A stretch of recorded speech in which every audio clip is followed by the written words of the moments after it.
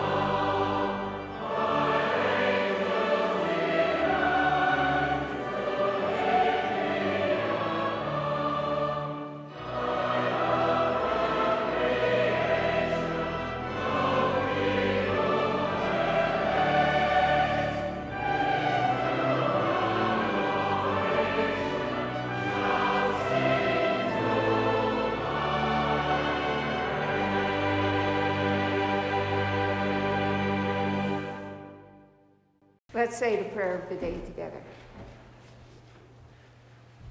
O God of power and might, your Son shows us the way of service, and in him we inherit the riches of your grace. Give us the wisdom to know what is right, and the strength to serve the world you have made. Through Jesus Christ, our Savior and Lord, who lives and reigns with you and the Holy Spirit, one God, now and forever. Amen.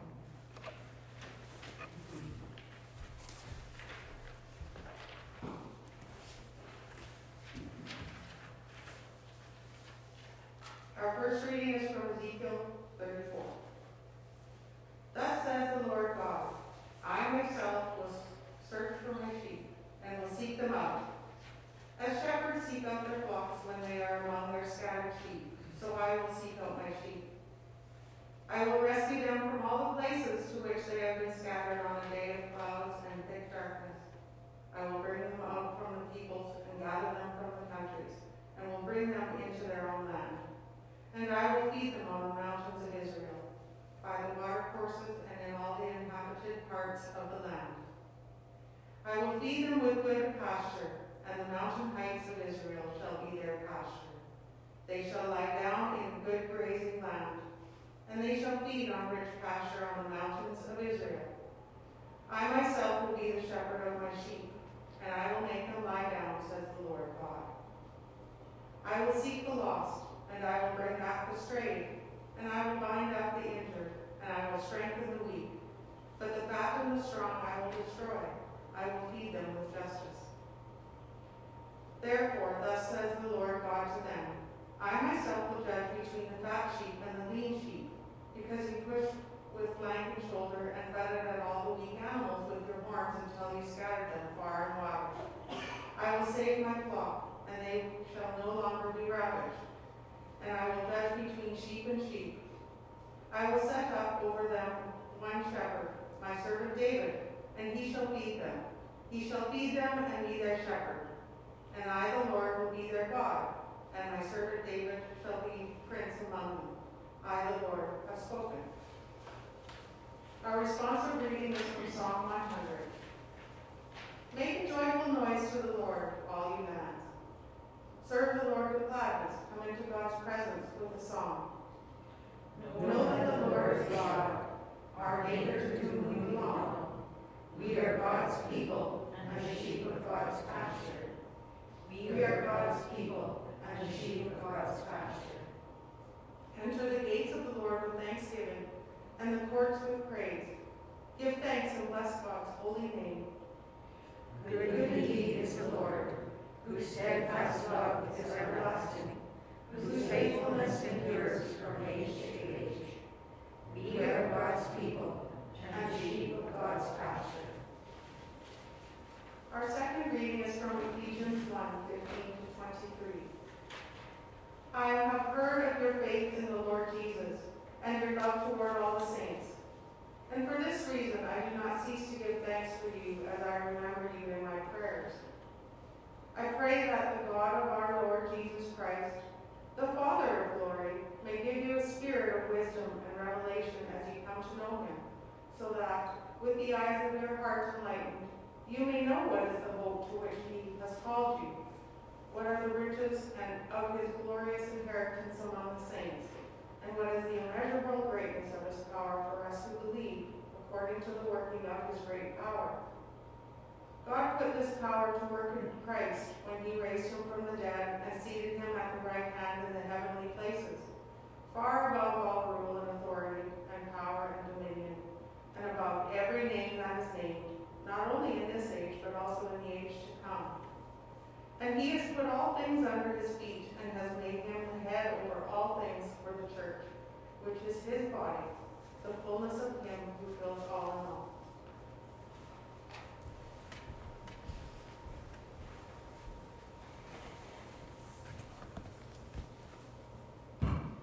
Please stand for the gospel.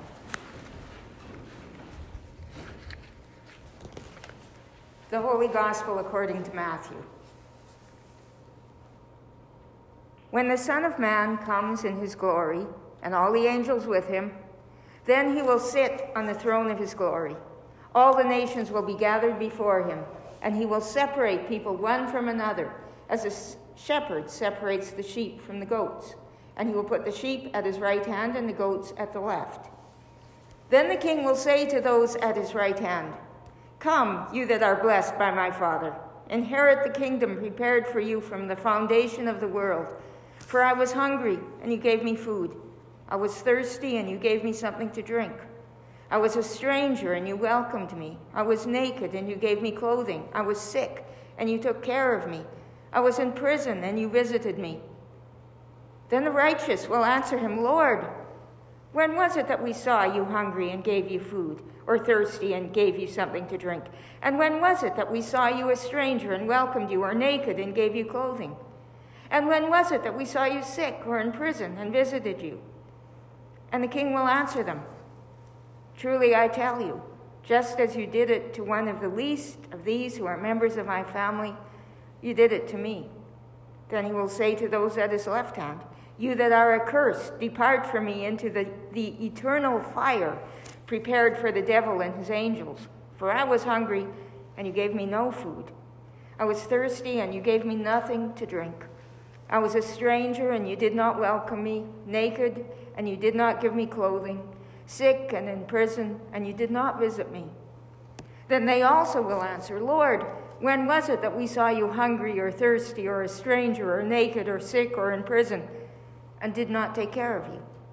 Then he will answer them, Truly I tell you, just as you did not do it to one of the least of these, you did not do it to me. and these will go away into eternal punishment, but the righteous into eternal life. The Gospel of the Lord. Thanks be to God.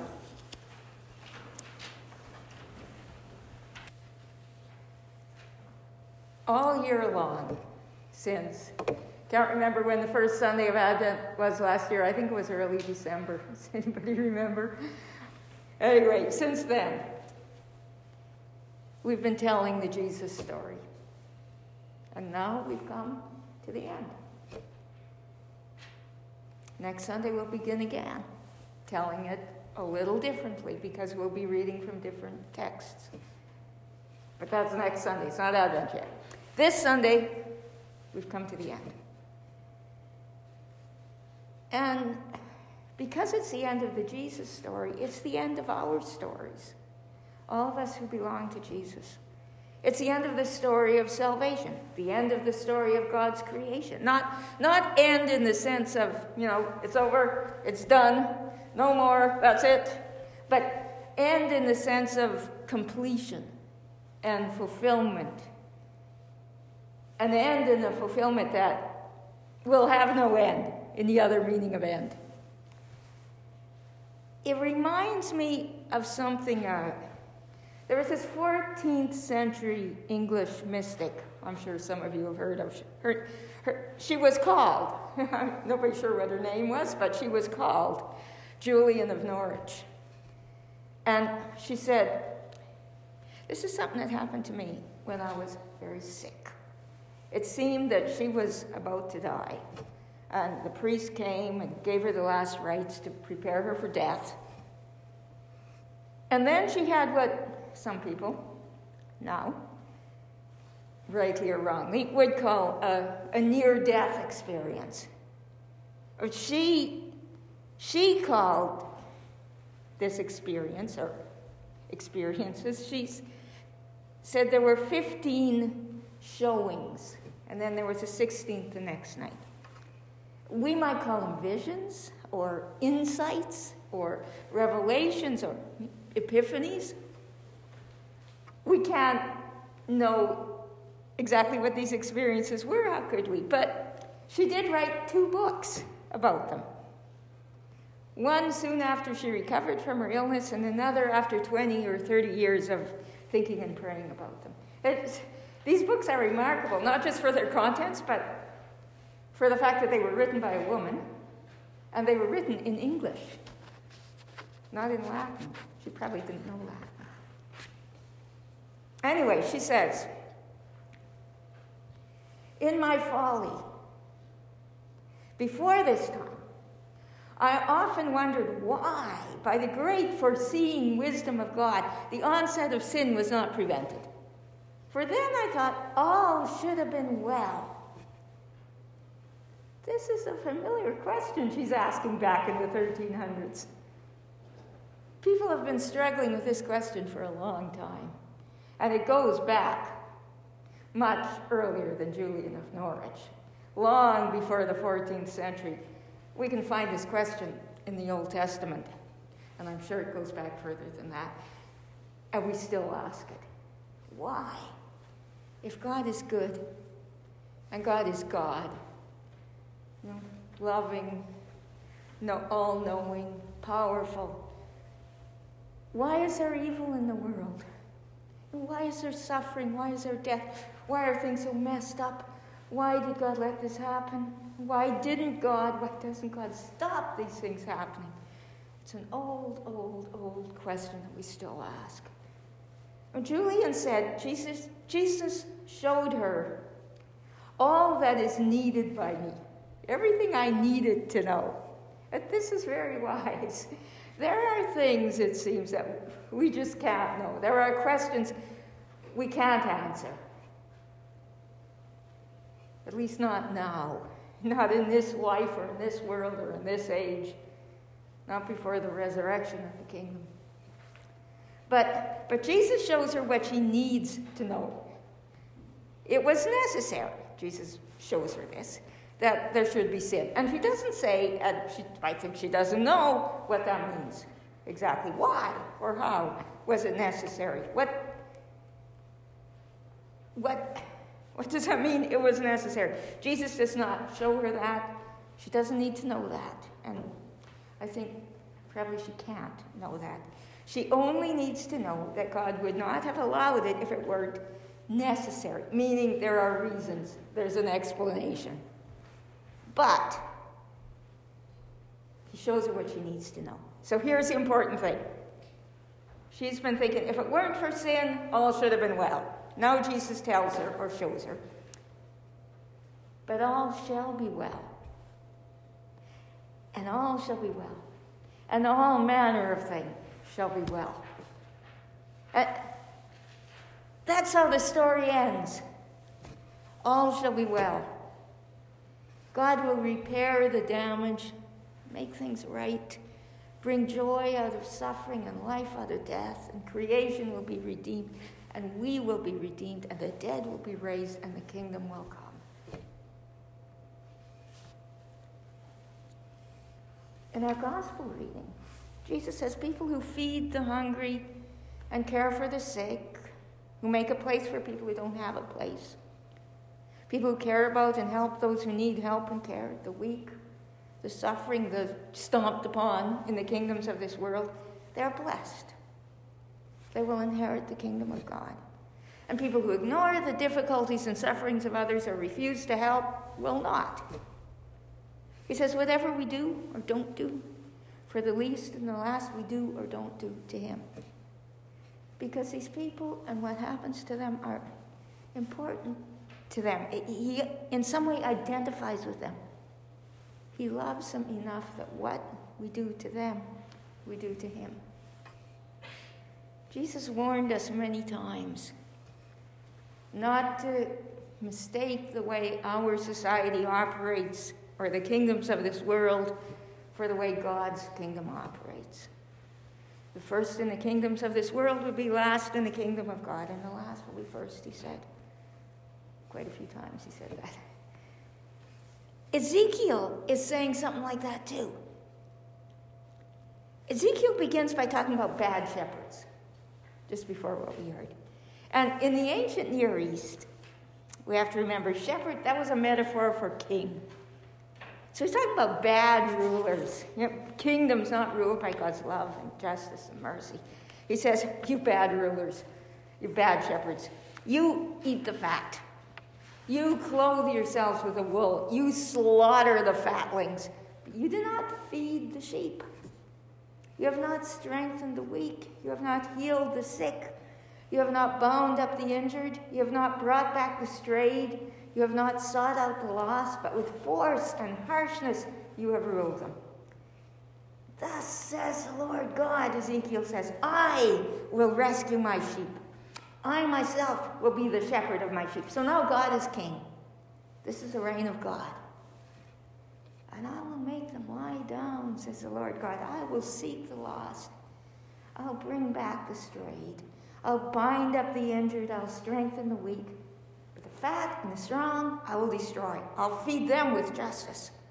I will judge between sheep and sheep, between rams and goats, between the fat sheep and the lean sheep, the weak and the strong. And that's the picture that Jesus takes up in Matthew. So, there's a warning here that we can't ignore. There's also hope and comfort. What this Sunday means and what these readings and others are saying to us is that the good news is true. There is salvation. There will be salvation. Christ is risen and we will rise with him. The kingdom, the reign of God will come and has begun. Things will be put right. God's creation will be redeemed, recreated, and all shall be well. And all shall be well. And all manner of things shall be well. Amen.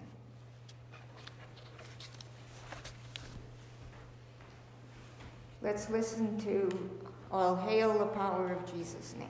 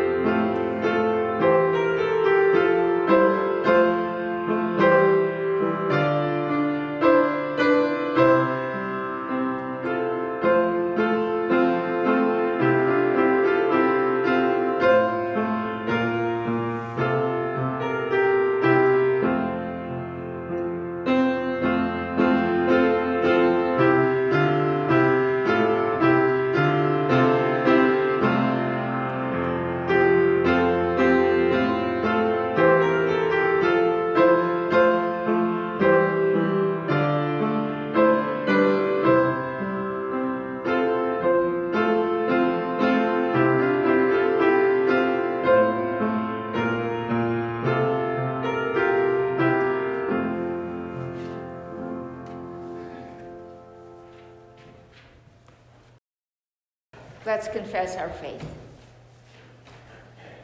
I believe in God, the Father Almighty, creator of heaven and earth. I believe in Jesus Christ, God's only Son, our Lord, who was conceived by the Holy Spirit, born of the Virgin Mary, suffered under Pontius Pilate, was crucified, died, and was buried. He descended to the dead. On the third day he rose again. He ascended into heaven. He is seated at the right hand of the Father, and he will come to judge the living and the dead. I believe in the Holy Spirit, the Holy Catholic Church, the communion of saints, the forgiveness of sins, the resurrection of the body, and the life everlasting. Amen. Clinging to the promise of abundant life and resurrection, let us pray for the Church, the world, and all of God's creation. Each petition will end with the words, "Hear us, O God," and then we will finish that with, "Your mercy is great." Ruler of the universe, bring your wisdom to all the churches of the world. Strengthen our proclamation of the gracious reign of Christ to all people everywhere. Hear us, O God. Your mercy is great. God of power, guide all peoples into ways of justice and truth. Hear us, O God. Your mercy is great. God, our shepherd, you are the source of life. Surround those who struggle with illness or other difficulties of life and bring them to wholeness and healing. In particular, those we name before you, those we know and love, and those we don't know who have no one to pray for them. Hear us, O God. Your mercy is great. God, crucified with and for us, guide our lives in service to you through love and care for all your children. Hear us, O God. Your mercy is great. You who raised Jesus from death, help us as we face our own death and the death of those we love, to trust in your promise to bring us from death to life. Hear us, O God. Your mercy is great. Receive these prayers, O God, and give us all we need for this day and the days to come. Through Jesus Christ our Lord. Amen. Gathered into one by the Holy Spirit, let's say the prayer that Jesus taught us. Our Father, who art in heaven, hallowed be thy name. Thy kingdom come, thy will be done on earth as it is in heaven. Give us this day our daily bread, and forgive us our trespasses, as we forgive those who trespass against us. And lead us not into temptation, but deliver us from evil. For thine is the kingdom, the power, and the glory, forever and ever. Amen.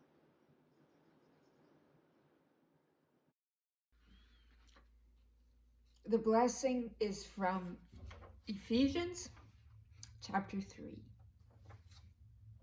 I pray that according to the riches of his glory, God may grant that you may be strengthened in your inner being with power through his Spirit, and that Christ may dwell in your hearts through faith, as you are being rooted and grounded in love.